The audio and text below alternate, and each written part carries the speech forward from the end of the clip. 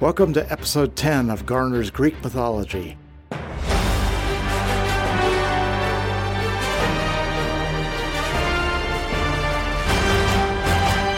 Did you ever see the Hollywood movie Back to the Future? Marty McFly, Doc, Biff. Marty gets an eyeful, a real sneak preview of coming events. It was the same with the ancient Greeks. They didn't have a time machine, though. They had an oracle, known as the Pythia. She was a priestess who channeled the prophecies of Apollo. But that was only half of it. Here's what's amazing. She did this for 1,200 years and was never wrong. Welcome to Garner's Greek Mythology. This is Patrick Garner. I'm a mythologist and author of 3 best-selling novels. They constitute a trilogy and have one theme, that the ancient Greek gods are here and that they never left. Imagine with me that they were never myths.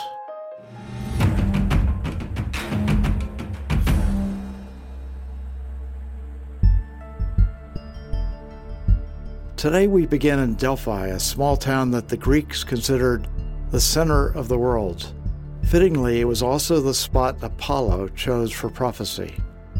There he spoke through a priestess who acted as his intermediary. She was known as the Delphic Oracle, and all knelt at her pronouncements. Delphi, it was believed that Zeus released 2 golden eagles from Olympia. One flew east and one flew west. Where they met was the Omphalos, the Earth's center.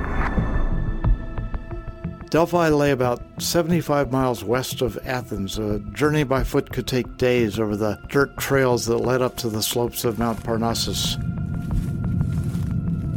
Delphi became the most sacred precinct in Greece. There, the original earth goddess, Gaia, guarded a massive snake called Pytho. About 1000 BC, Apollo claimed Delphi as his own, killing the snake and declaring the region his. As you can imagine, killing any being important to Gaia would be risky, but Apollo got away with it. Perhaps Gaia foresaw that the Pythia would become far more important than the Pytho. Regardless, by the time 500 years had passed, Delphi was an immensely wealthy religious center. Its importance was incalculable. For the Greeks, not only was it the physical center of the earth, it was the spiritual epicenter.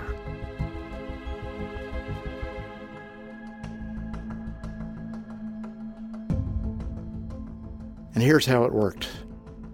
A leader would consult the Pythia asking, should one city attack another, or would an invading army prevail in its assault? And the Pythia would know.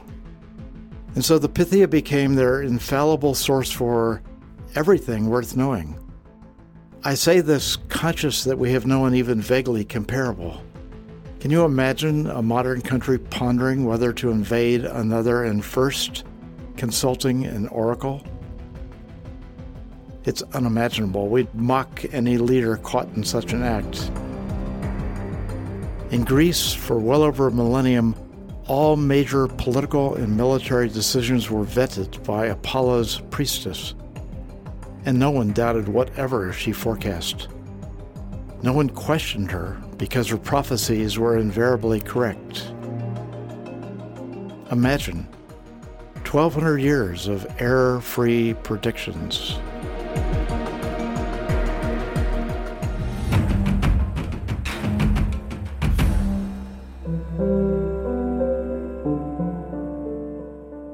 So who was the Pythia? Without exception, she was chosen from one of the priestesses serving at Apollo's temple. She was required to be at least 50 years old. I note her age because popular art always depicts her as a young woman, but historians of the time describe her differently. She would have served the god for decades and been immersed in the oracular language and tradition.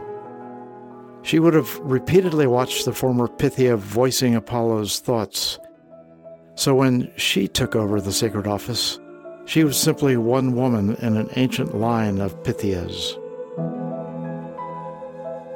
All dressed as maidens, often barefoot and wearing a head covering, they held a bowl with sacred water in one hand and a laurel bough in the other.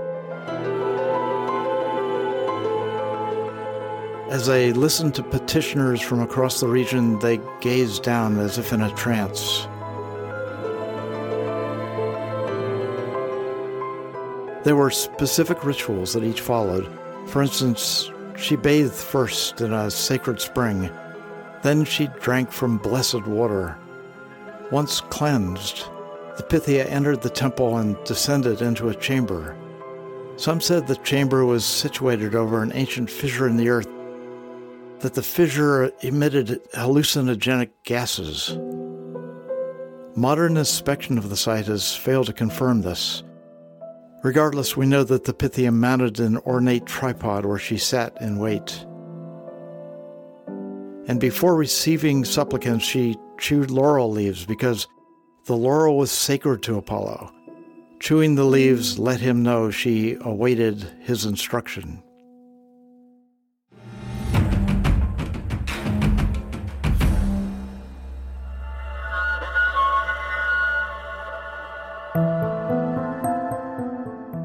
One of the most famous queries came from the king of Thebes. His wife was childless, and he asked, "Will I ever have a son?" The Pythia stated, "If you have a son, he will kill you." Later, the king's wife delivered a son, and the king, dreading the prophecy, took the child into the hills and abandoned it. Shepherds found the boy and raised him in secret. When the child, whose name was Oedipus, grew to manhood, he visited the Pythia asking, "Whose son am I?" Her response was, "Do not go back to your native land. You are destined to kill your father and marry your mother." Can you imagine receiving that news? Of course, the prophecy was fulfilled.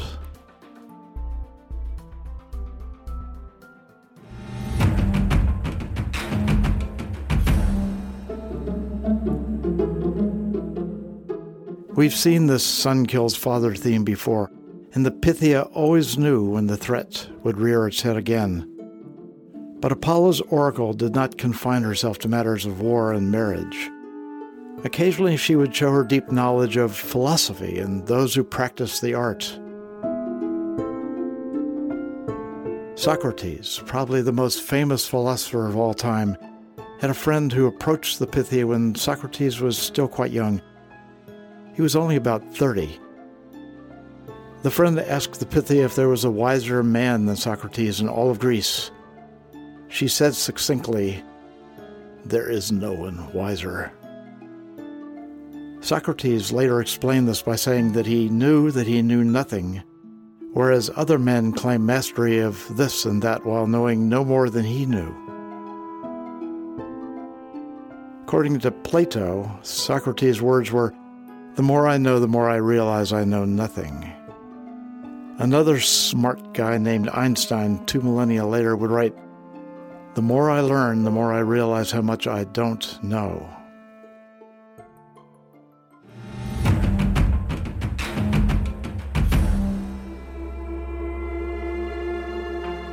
Athens, very early in its history, long before its war with Sparta, was hit by a multi-year plague. Famine and death swept the city. The leaders asked the Pythia if the city could be saved. She replied, "Only if you send 7 of your sons and 7 of your daughters every year to King Minos on Crete, where he will do with them what he wishes." And so it was that Athens sacrificed 14 of its children every year. And their fate was to be eaten by the Minotaur, a monster that was half man and half bull. And although the plague ended, this cruelty went on for years. Finally, Theseus, one of Athens' earliest heroes, killed the Minotaur with the help of the king's own daughter, Ariadne. Ariadne, who became the god Dionysus' wife, plays a role in my book, Homo Divinitus. It's one of 2 love stories that propel the book forward.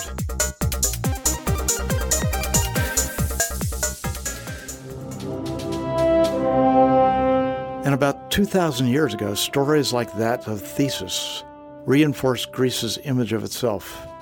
No other region was as civilized, as rich with fantastic tales of gods and man, yet nothing compared to the importance of Apollo's oracle. Why do I say that? She was irreplaceable, yet she was constantly replaced by new Pythias. Remember, there may have been as many as 60 in all. She was old, and yet she dressed as if she was still a girl. She sat above her supplicants as if on a throne, yet she was nothing herself, as she was no more than Apollo's voice. Yet here's what's utterly unique. She prophesied for over 1,000 years, and we have no record that she was ever wrong. Let's do the math. This spokeswoman for the god was consulted hundreds of times a year. If this went on for 1,000 years, she would have made well over 100,000 prophecies. 100,000. That's an astounding number. Yet we have no record that she was ever wrong. And so her reputation grew. There were men who tried to trick her, asking her to solve problems that didn't exist or to predict the future of a marriage that they'd made up. She always knew, and Apollo always punished any man who came in deceit. The Pythia's track record was extraordinary, and it's doubly extraordinary because the women who served Apollo as Pythias were real people. They weren't legends or myths from some distant past. No, the Pythia was a living Greek woman, seen by all who came for answers. As such, her reputation was tested with each prediction. If she had only been occasionally correct, she would have been mocked. Her supplicants would have turned elsewhere, yet they did not. Is there a comparable person alive today? Of course not. Can we even imagine such a figure? It's ridiculous. It's impossible. It's beyond the realm of reason, yet no one questioned the Pythia. She was, in short, frighteningly accurate. So what are we to make of this? I suppose as moderns we could laugh and claim the declarations about her were all made up. Some scholars have done exactly that. But we have far too many writers who were her contemporaries, and all accepted her veracity. Socrates did not doubt her word, nor did Homer, Pindar, Plato, or Aristotle. Whether common citizens or celebrated cynics, all accepted her predictions. She was what we might call a force of nature. But it was not nature that powered the Pythia. The Greeks knew for certain that there was a single explanation, and that was solely that she spoke for Apollo.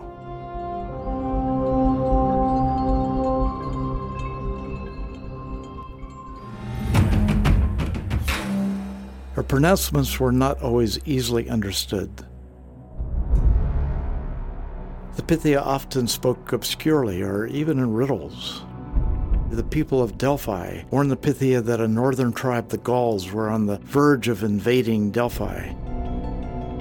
The people asked, "Shall we remove the treasures, children, and women to a neighboring city?"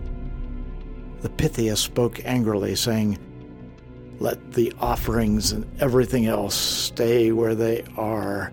I and the maidens will attend to this." And attend she did. As the Gauls approached, they were met by earthquakes, avalanches, and a massive snowstorm. Lightning bolts and hail rained down on their camps, killing hundreds.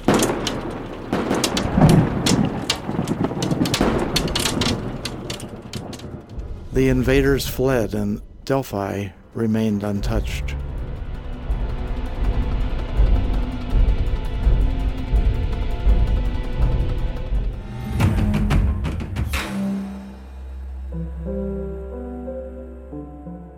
In 67 AD, Nero, the crazed emperor of Rome, visited Delphi.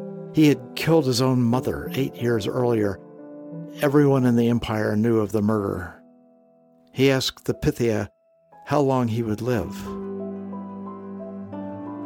In disgust, the Pythia whispered, "You outrage the god you ask.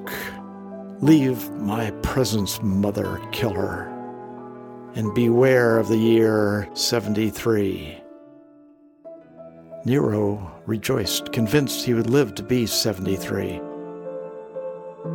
Instead, shortly afterwards, he was killed by a revolt by one of his generals who was 73 years old. These stories are typical. Hundreds are recorded, and year after year, extraordinary predictions came true. The Greeks expected as much. After all, the Pythia had spoken. Yet, be that as it may, as the years went by, Apollo had begun losing interest in the game of being a god. His sister Artemis had already slipped away. And although Apollo was revered by the Romans who had succeeded the Greeks, a new religion was afoot. In the early 3rd century AD, the Emperor Diocletian was told by an oracle that Christianity would bring on the destruction of the Roman Empire. In response, Diocletian began to prosecute the Christians. This continued until a new emperor, Constantine, issued the so-called Edict of Toleration.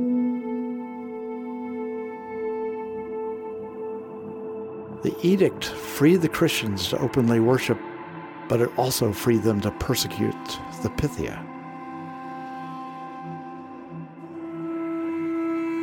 Their bishop stated that a pagan prophet was unacceptable.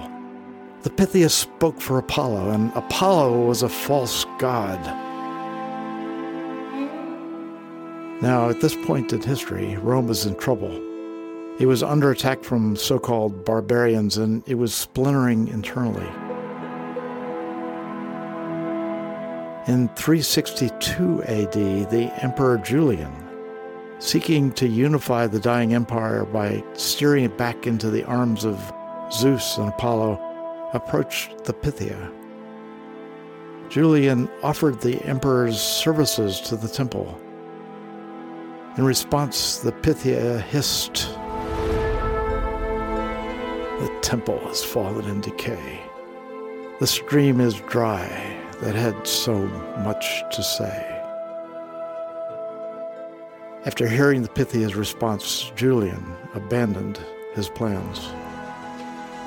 By 400 AD, Theodosius would bring it all to an end, closing Apollo's temples, destroying the statues, and burning the sacred groves. The Olympics, sporting events that had gone on for centuries, were ended. Incredibly, athletic competition was considered a pagan thing, and the philosophers who had remained were driven away.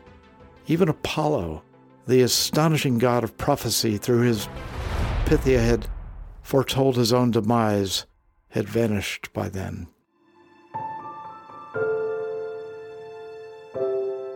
The passing of the Pythia's authority was celebrated by the new religion as an immense and righteous victory.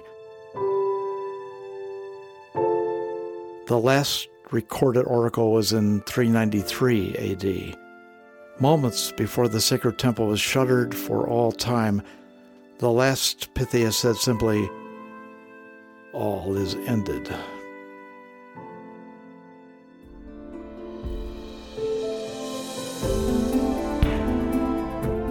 So it was mostly over. The glory that was Greece was no more.